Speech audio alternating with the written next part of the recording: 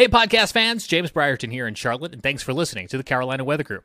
Stay tuned. After the interview, we have an extra bonus question that only you, the audio podcast fans, will be able to hear. It wasn't included in the premiere of the episode online. It wasn't even unlocked for Patreon subscribers. It is exclusive to you, our audio friends. And if you want more, yes, that's where you can head on over to patreon.com/Carolina Weather Group. There's a link in the description, and you can become a sustaining member of the Carolina Weather Group, unlock additional extras from this episode or others, and even get early access to select episodes. That's patreon.com/Carolina Weather Group.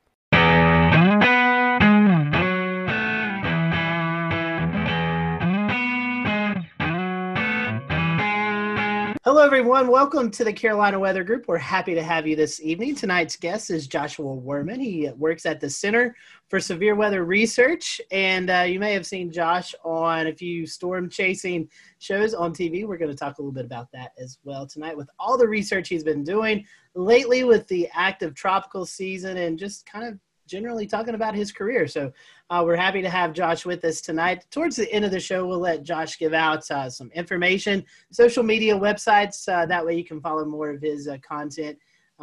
So be sure to stick around towards the end of the show for that. So Josh, welcome to the show. We're happy to have you. We'll kind of give you our first question that we ask all of our first-time guests is, how did you get hooked into this crazy weather world that we all like to follow? Well, it's been decades for me. You can see all the gray hair here. As a kid, I loved physics and math and things like that. And weather was just always a passion for me. I had a little weather station in my backyard and one of those little Taylor instruments, max-min thermometers, and a weather station. I was old school before the internet. So I always liked weather. It was changing all the time. And it was just a great way to apply my nerdy passions of physics and math to something that was really interesting. A lot of interesting challenges and problems still to be solved. So one way or another, I've been into weather for 50 years. So Josh, before you got started with the Dow projects and everything that you've been working on recently, you actually used to work with the Air Force on nuclear winter simulations, I guess you could say. Could you tell us a little bit about that? That's something I knew nothing about before doing a quick Google search yesterday. Wow, I was going to say, somebody had some old resume out there. I went to school. I went to MIT, was kind of nerdy. I dropped out for 3 years. So, do what I say, not what I do, but I dropped out of school for 3 years. And went to work as a consultant for the Air Force Geophysics Laboratories. And there was a group there that was working on modeling of a nuclear winter. There was a pretty hot topic back in the 80s. And the premise basically was that if a lot of nuclear bombs were dropped, this was a different world back then. We were really thinking about the Soviet Union and the fact that some giant nuclear war would happen with thousands of nuclear bombs dropped. And the concern was that these nuclear weapons would waft a lot of dust and smoke up into the stratosphere where it would last a long time. And so what we were doing in that group was taking normal thunderstorm cloud models, similar, though more primitive because it was 30 years ago, but similar to models that are run now on clouds. And we would, instead of initiating a cloud with a 2 or 3 degree warm bubble from turbulence, we would initialize the model with a 500 degree nuclear explosion, and boom, you get a big cloud. And we would look at how high the dust from the ground and how high the smoke and other things would be lofted into the stratosphere. You could see what the effects would be on blocking off the sun, what was the issue. And so the concern then was that a nuclear war might lead to what was called then, probably still is, a nuclear winter. Josh, it seems like you've done a lot of work with radars. What kind of interest when you were trying to figure out what you liked and didn't like in the weather community, what kind of drew you to radars and radar coverage and information? I got into radar as a graduate student. And the group I was working in was working a lot with radar. I was working with radar data. My PhD work was on microbursts, looking at radar data. And I just started asking some technical questions. Most radars work by sending microwaves out. You send a pulse of microwaves out, and then what comes back to you is what you measure. That's how almost all radars are working. But I just asked myself one day, I think literally this was in the shower kind of mental conversation. What happens to all the other stuff? You know, some of the radiation hits the raindrops and comes back, but a lot of it goes other directions. What happens to all that? And so it turns out really interesting things happen to that, and you can measure that. So I basically came up with this concept of what's called bistatic multiple Doppler systems. That's a lot of syllables, but it was just a different way of doing radar. And I kind of got into doing some radar technology. And in the process of getting more, that kind of led to another question once I was doing that kind of technology. By the way, those in the field think that was my most clever idea, not the Dows. I was just reading papers about people who were doing tornado chasing. This was in early 90s. So there certainly were scientists who were doing tornado chasing. There were scientists who were taking out what I'll call some pretty primitive radar type devices to look at those tornadoes. And I thought, well, what if you actually put a good radar near a tornado? What would you see? So it was just asking that kind of simple question. And how could you do that? So I had what, in retrospect, wasn't a great idea of putting a radar in a van, just a regular old passenger van with an antenna in the back, and you would open the back doors and expose the antenna. And literally we would just do donuts in a parking lot to scan. It wouldn't scan. We would just do donuts facing the tornado. That was my original idea. And we would just do donuts and see if we could take some slices through a tornado. That quickly morphed into, some engineers telling me, you can actually make that antenna move. And here's how to do it, into coming up with the first Doppler on wheels. And I usually describe it as an idea behind its time, but it's not rocket science. The first Doppler on wheels was just a weather radar. We did a few slightly clever technological things to make it fit on a truck and make it not break when you drive it over railroad tracks. But basically it was a radar on a small box van. And the main thing is we just got closer. So we just drove it up to tornado. So we had a pretty good radar, not as good as an 88D, but a pretty good radar. And by getting it 50 times closer, we had a 50 times smaller beam that way. We had a 50 times smaller beam that way. So it's already 2,500 times better. We were a little bit clever and sampled in the third direction better. But I could get 10,000 pieces of data where an 88D would typically get one. And, if you have a microscope or telescope or something, it's getting 10,000 times better data. It's easy to get new science out of that. And that's what we did. The whole thing was just getting closer, getting finer scale data, looking with a better microscope, with a better telescope at tornadoes and anything else. I know you mentioned tropical stuff, and we just came back from Sally and Laura. Well, we got in the eyes of those storms, in the eye walls of those storms, and with a better microscope, we got up close. And so we're seeing lots of things you just can't see from farther away with our technology. I guess for the viewers and the listeners who aren't as familiar with what the Doppler on wheels looks like and kind of, what is the epitome of that now? I guess some basic descriptions of what it's like having a Doppler on wheels, what's the size of it, and kind of what's the situations that you would prefer to drive it into? Are there other things besides scanning tornadoes and hurricanes that you find it useful for? Sure. So let me start out. I'll back up one step and start, just in case there's some people who don't even really have a great feel of what radars do. I mean, radars basically send out a narrow beam. It's kind of like a flashlight beam, as narrow as you can get it. And they're scanning through storms of whatever type and trying to get the smallest details that you can by scanning that flashlight beam back and forth. The Doppler on wheels is basically putting all that radar stuff and that flashlight on a truck so we get closer to things. I was just explaining how if you get 50 times closer, you're getting maybe 10,000 times better data. So anything we drive it closer to, we're seeing better data. I use an analogy sometimes of whoever it was who invented the first microscope. So he pointed at his finger, he can see details of a fingerprint. He can point it at pond water and sees parameciums. You can, almost anything you point it at, you're going to see much finer scale detail. So that's what we do with these doppler on wheels on trucks. So the fundamental concept is just a pretty good radar. Actually, lately we've made very good radars on trucks. So the first ones were just pretty good radars on trucks. What we've done is we've made our trucks better, but we've also made the radars a lot better. So now we have dual polarization radar. So we can see the difference between hail and rain. If they're making, rain has kind of hamburger shaped raindrops, whereas hail is these big ugly things that are tumbling. We can tell the difference with dual polarization.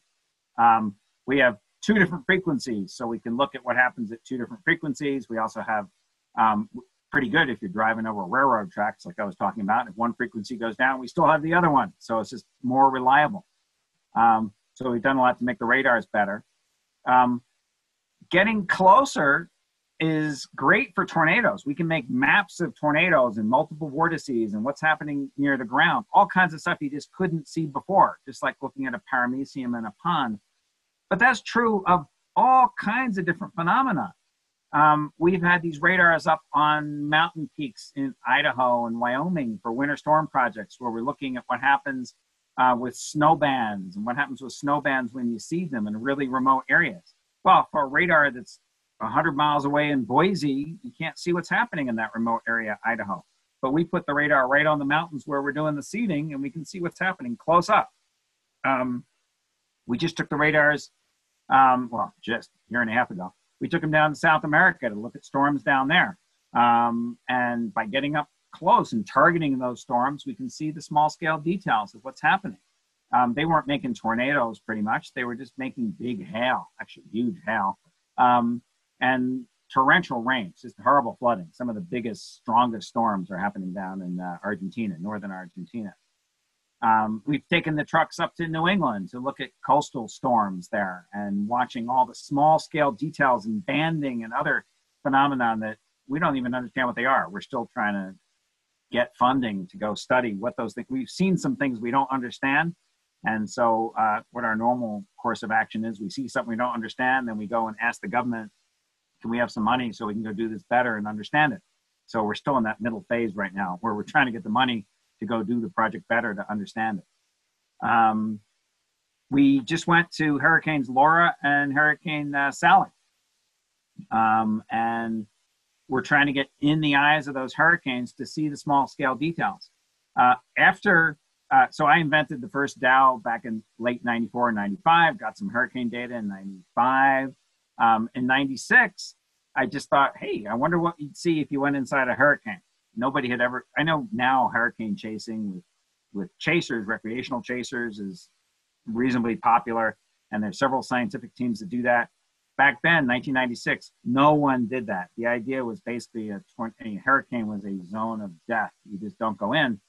But we thought, well, it's not so much worse than an RFD or something. Maybe we can do it, right? So we went in really kind of scared. We're pretty anxious, and we went to Hurricane Fran back in 1996. We deployed, I think, 5 miles from the coast, really far from the coast, something I just wouldn't do by choice anymore, and deployed on a runway at Wilmington Airport, really scared. We had all these emergency ideas of running into the shelter at the airport if anything bad happened, if we flipped over or went airborne. We just didn't know what would happen. But we got amazing data. We discovered a whole new phenomenon. It turns out the wind in hurricanes doesn't just blow straight. It's actually blowing like a corkscrew. There's these boundary layer rolls. And those rolls are mixing strong winds down to the ground where you get these streaks of stronger winds. But over the ocean in particular, it's mixing the warm, soupy air up from the ocean surface and feeding the storm. And measuring that flux of not only momentum downwards, but warmth energy upwards is really important, critical for these hurricane intensification models. If you've noticed from actually Sally and from Laura, The track forecasts are pretty good. Even 2 or 3 days ahead of time, you pretty much know where that storm's going to go, but you don't know what the intensity is going to be that well. And rapid intensifications happened both in Laura and in Sally right before landfall that weren't really that well forecast. So understanding that corkscrewing is really important. So just by going in, we discovered a whole new phenomena, which was quite exciting for us going into a hurricane. How do you deal with the potential for, radiation issues coming off of the radar? Because obviously you don't want to be in the dome of an 88D while it's running. I'm pretty sure similar situations with the Dow, you don't want to be right in front of it, obviously. How do is anything special you have to do to mitigate that? So in very loose terms, radiation comes in 2 types. One is ionizing radiation, the other is non-ionizing radiation.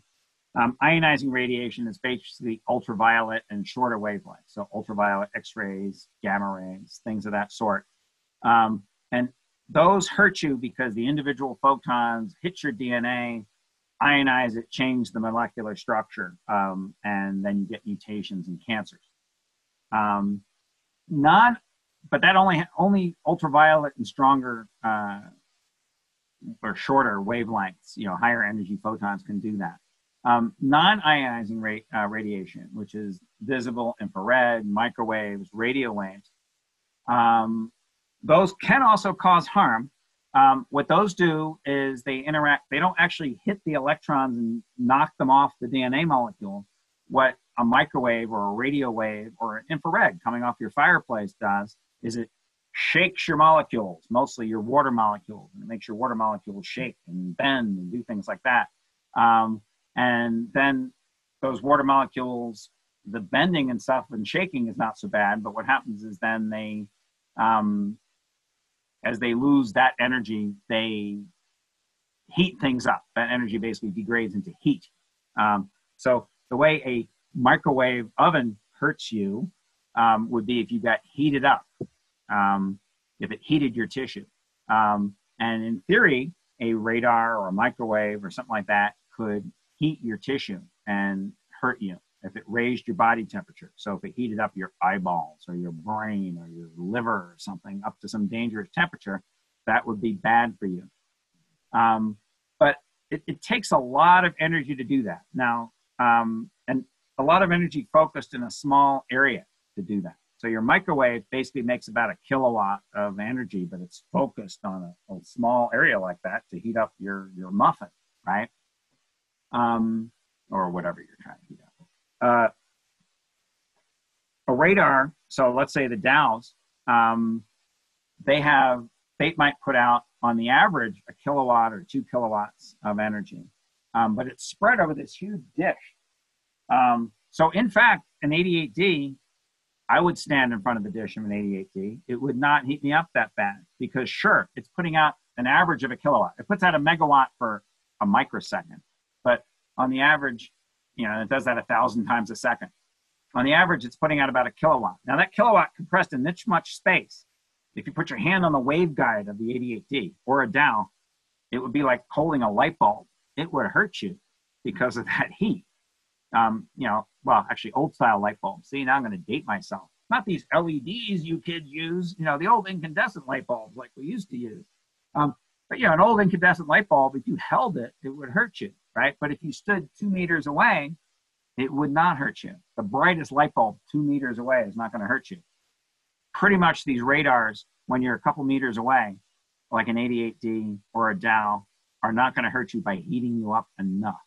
Now, there can be exceptions. There are some military radars which have more power if you got super close to them. I think cell phone towers, microwave links, there's some things where you can get an energy density that's pretty high. And if it's an energy density that's enough to heat up your eyeballs or interior, several degrees, like a fever, then that would cause harm. But in general, we don't believe, the best medical knowledge that we have is that this low degree of heating from 88Ds, from Dows, from things like that, from light bulbs, from standing out in the sun, you get heating from standing out in the sun, probably doesn't hurt you. Now, that said, As with anything, if you Google on the internet, and there's 6 billion people out there, you'll find some people who have some alternate theories about anything, right? Google Flat Earth Society if you want to, prove that theory. And so there are people who believe that these pulses and things like that can cause harm in some other ways. I don't think they're right. There really isn't medical evidence that they're right, but there are some concerns over that. I had a question. I wanted to kind of switch gears a little bit away from hurricanes and tornadoes and maybe talk a little bit about your work with lake effect snow. I was curious just, how is the DOWs used to look at lake effect snowstorms, and what are some of your favorite places to set up along the Great Lakes? So we did 2 lake effect snowstorm studies in the last several years. The most recent was called OWL, which I forget what it stands for. Ontario something, lake effect snow. And they were fascinating for me. I was really interested. I'd grown up in the East Coast, and so, been up there a little bit and seen some lake effect snow, but not really experienced it in that way. We based in Oswego, New York. And the idea was to look at Lake Ontario lake effect. Lake effect snow happens, I'll say very, very loosely, cold air comes over warm lake. You get moisture and heat coming up from the lake, and you get convection. Lake Ontario is deeper. Lake Ontario, Lake Erie get a lot of lake effect, but Lake Erie freezes over in the winter. And basically that warmth and moisture coming up stops. So the lake shuts off. Lake Ontario is deeper. Has more mixing, so it stays, open for business. They say for most of the winter, usually the whole winter. So we based in Oswego, which was on the southeast side of the lake, and with the Dows, we could operate different places along the lake. So we went as far west as Buffalo, as far east as the Canadian border, up on the northeastern side of Lake Ontario. And what we did the fall before the project is we scouted out lots of potential sites where we could park our radars. We had 3 radars up there, and we were trying to operate them in triplets to triangulate on the different parts of the storm. And depending on the forecasts, we would drive to site 1, 2, and 3, or site 15, 16, 17, wherever it was along the lake, and then scan there for the duration of the storms. Sometimes it was a bust and the bands didn't happen where we thought they would. Sometimes it was pretty amazing. These bands would happen right there. And very impressive snow. You get these, it was kind of windy. We were always right along the lake, so it was particularly windy, 30, 40 knot winds sometimes. And so we'd have these ground blizzard conditions, very low visibility. Not a lot of moisture, huge snow ratios, 20-to-1 kind of thing. But it would just be blowing like crazy. So you couldn't see anything. And the snow rates, I remember one day, we're getting 6 inches an hour. I mean, it's just, you can't believe that. I couldn't. It's just amazing amounts of snow coming down. Again, over the course of the winter, it wasn't like there was 8 feet of snow on the ground. It would kind of compress between storms because it was such fluffy stuff. But these bands were quite impressive. Some of the bands had little cells in them, which almost looked like miniature supercells. We get these little mesovortices, or what we call the misovortices, MISO, because they were pretty small, a kilometer or so in scale. Weaker than tornadoes, but these pretty pronounced spin-ups. So we were mapping those out. It seemed like those were associated with some enhancements in the snow and changes in the type of snow crystals. So those were pretty interesting. So Josh, as we wrap this up tonight, let's just talk briefly about some of your TV appearances. People may remember you from the Discovery Channel show Storm Chasers and other shows that you're on. So let's talk about some of those experiences and any memorable moments from those shows. Yeah, so tornado work, that gets, off and on, kind of ebbs and flows, gets a lot of media attention at times. It's pretty interesting. It's dynamic. It's people out there next to danger. I was going on at great length again about, potential risks and dangers in El Reno. Discovery Channel was a very different character of show, because instead of just doing a documentary type of thing like we've done with History Channels and Nat Geos and Novas, they wanted to film something which was kind of documentary-like, but then evolved into being more reality show-like, and multiple seasons of reality show. And so that was an interesting kind of thing to do. I think both cultures struggled with that. I think we managed to do some things which were worthwhile. Discovery Channel funded and supported a lot of our science, and they stuck with us during uncertain seasons where we weren't getting a lot of data, but other seasons where we got good things. I think we were probably very difficult. You know, reality shows thrive on people who want to be on TV and who want to act up, and it's known that the more crazy you are and the more outrageous, and the more you scream or have fights or do whatever, the more you're going to be on TV and the more it's going to be interesting. That is the opposite of what boring scientists like me want to do. I mean, we are just not into that. And so getting enough interesting TV out of people like me, I think, is a real challenge. Dealing with people who are trying to make a drama show and not do serious business like I want to do, is a challenge for us. But that match was made, and it worked pretty well. Now, eventually, I think they got tired of us. You know, we were in there a lot in seasons 1 and 2, and then in season 3, they were trying to bring in more interesting people. And in whatever, season 4, I don't know if I'm catching these seasons right, but, you know, we basically were out of it. Maybe we made some cameo appearances, but they just wanted more exciting chaser type activity, and the science aspect wasn't as important to them. I wish they kept doing science more, but that's not what they're trying to sell pickup trucks and, you know, and pills, or, you know, whoever advertises on Discovery Channel. It's a business. So I'm sure they were making commercially sensible choices for what's good there. As we were making choices for what was good for our science. I mean, we didn't care about pickup trucks. What we cared about was getting good data. So it was interesting working with them. For those who are listening or watching the podcast or the live stream, if folks want to learn more about what you guys are doing with the Dow project and all the other things you're doing, how can they do that? Do you have social media, website our folks can follow? So first, because I'm old, but second, actually, because of Discovery Channel, I basically don't do social media. So first of all, my phone number here at home is not under my name.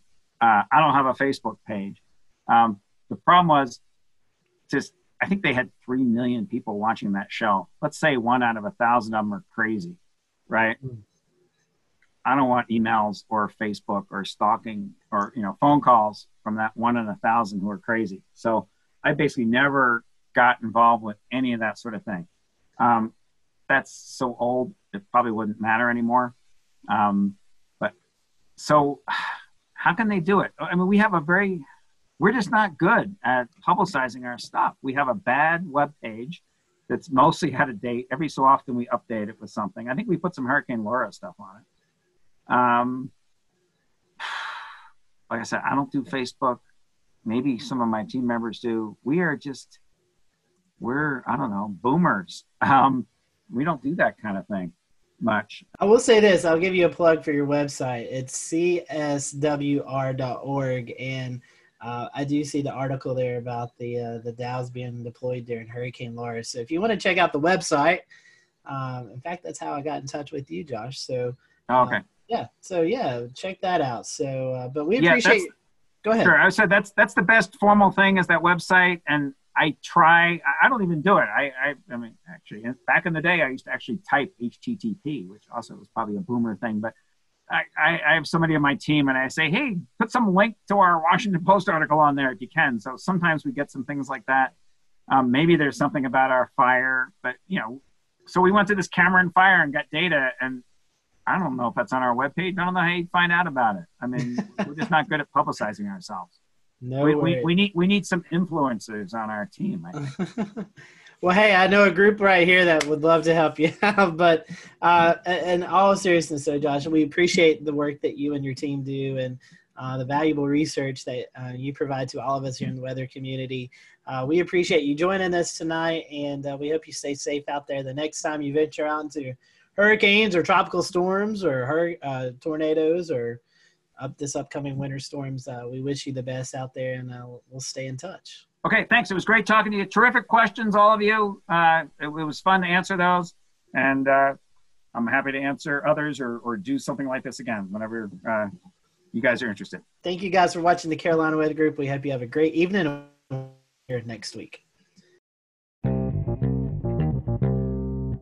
As promised, we have an audio extra coming up, but first, we're going to sneak in a quick break. You're listening to the Carolina Weather Group. I have a question, and you sort of answered it already, but I've been curious. Obviously, you operate the Dow in some dangerous situations, and it appears that you sometimes have to seek that dangerous situation out. But have you ever been in a situation where you've had to say, uh-oh, we're in real trouble here. We've got a big wedge tornado bearing down on us, and we really need to bug out. So have you been in that situation before, and what's it like in those situations? I've been operating the Dow for 25 years. As I mentioned, we've mapped out. So we've been close to 250 tornadoes. We've been to, I think, 16 hurricane eye walls and eyes. And a lot of other challenging situations, some very high-end, blizzard type situations, things like that. Our mission directly involves studying very hazardous situations. So most of the time we're doing that kind of thing. We're pursuing hazardous weather, whether it's a hurricane eye wall or being in front of a tornado. We take tremendous precautions to be safe. It may seem like we're being daredevils, but we know what we're doing. We really are careful. We're really thinking about the odds. When things happen that are surprising, we post-mortem what we did. We do analyses and say, hey, did we do that decision right? Should we have done something different? If that was a new situation that caught us off guard, what can we do to make that better in the future? But what we're constantly doing is trying to decide sort of, how close to that cliff can we be without really risking death. The essence of science is not getting that one data set, doing it once. You see Twister, and I think Bill Paxton and Helen Hunt, they're like, well, if we survived this one tornado, then we've succeeded. We've gotten all this great data. Well, no, that's not what scientists do. What scientists have to do is get that same piece of data repeatedly. Repeatability is a catchword in science. It's not just seeing something once in a tornado. It's, does that happen typically? Can you make general comments about it? Not just, did that happen once and we got some cool thing. That's very different than perhaps tornado chasing or hurricane chasing. I mean, if you got the best picture ever in a tornado, that would be great from a chasing perspective or a media perspective. But from a purely science perspective, it wouldn't be as great. You really want to get 10 pictures of tornadoes and see what a bad tornado is like. Because we're playing it close to the edge, there are situations where we've been close, where we've tested our safety margins.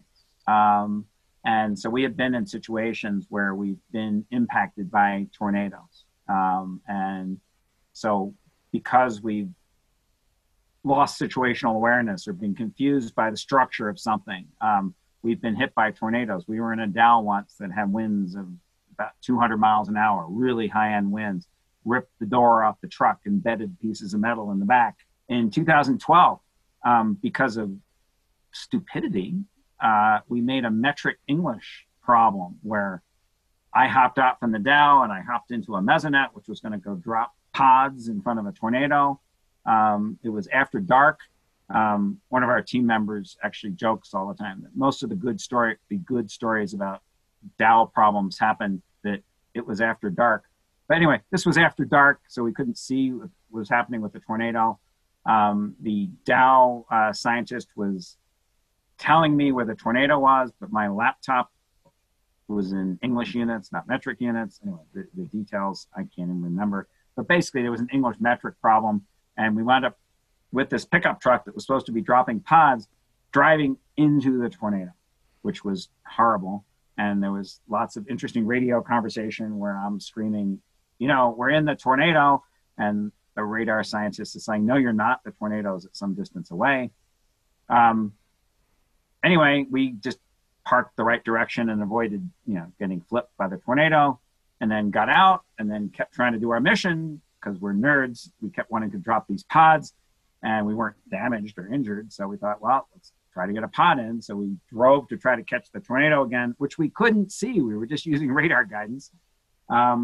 And again, because of metric English problems, we drove in a second time. So I think I may have the unique distinction of having guided a pickup truck into a tornado twice in the same tornado. That does it for this special extended edition of the Carolina Weather Group. For more bonus clips, become a sustaining member of the Carolina Weather Group by joining us on Patreon. That's patreon.com/Carolina Weather Group. There is a link in the description. You can unlock bonus clips from episodes and even get access to select episodes early. That's patreon.com/Carolina Weather Group. As always, we appreciate you listening to this edition of the Carolina Weather Group right here on our treasured audio feed. We appreciate you. We appreciate your time. Until we see you again, I'm James Brierton in Charlotte. Be well.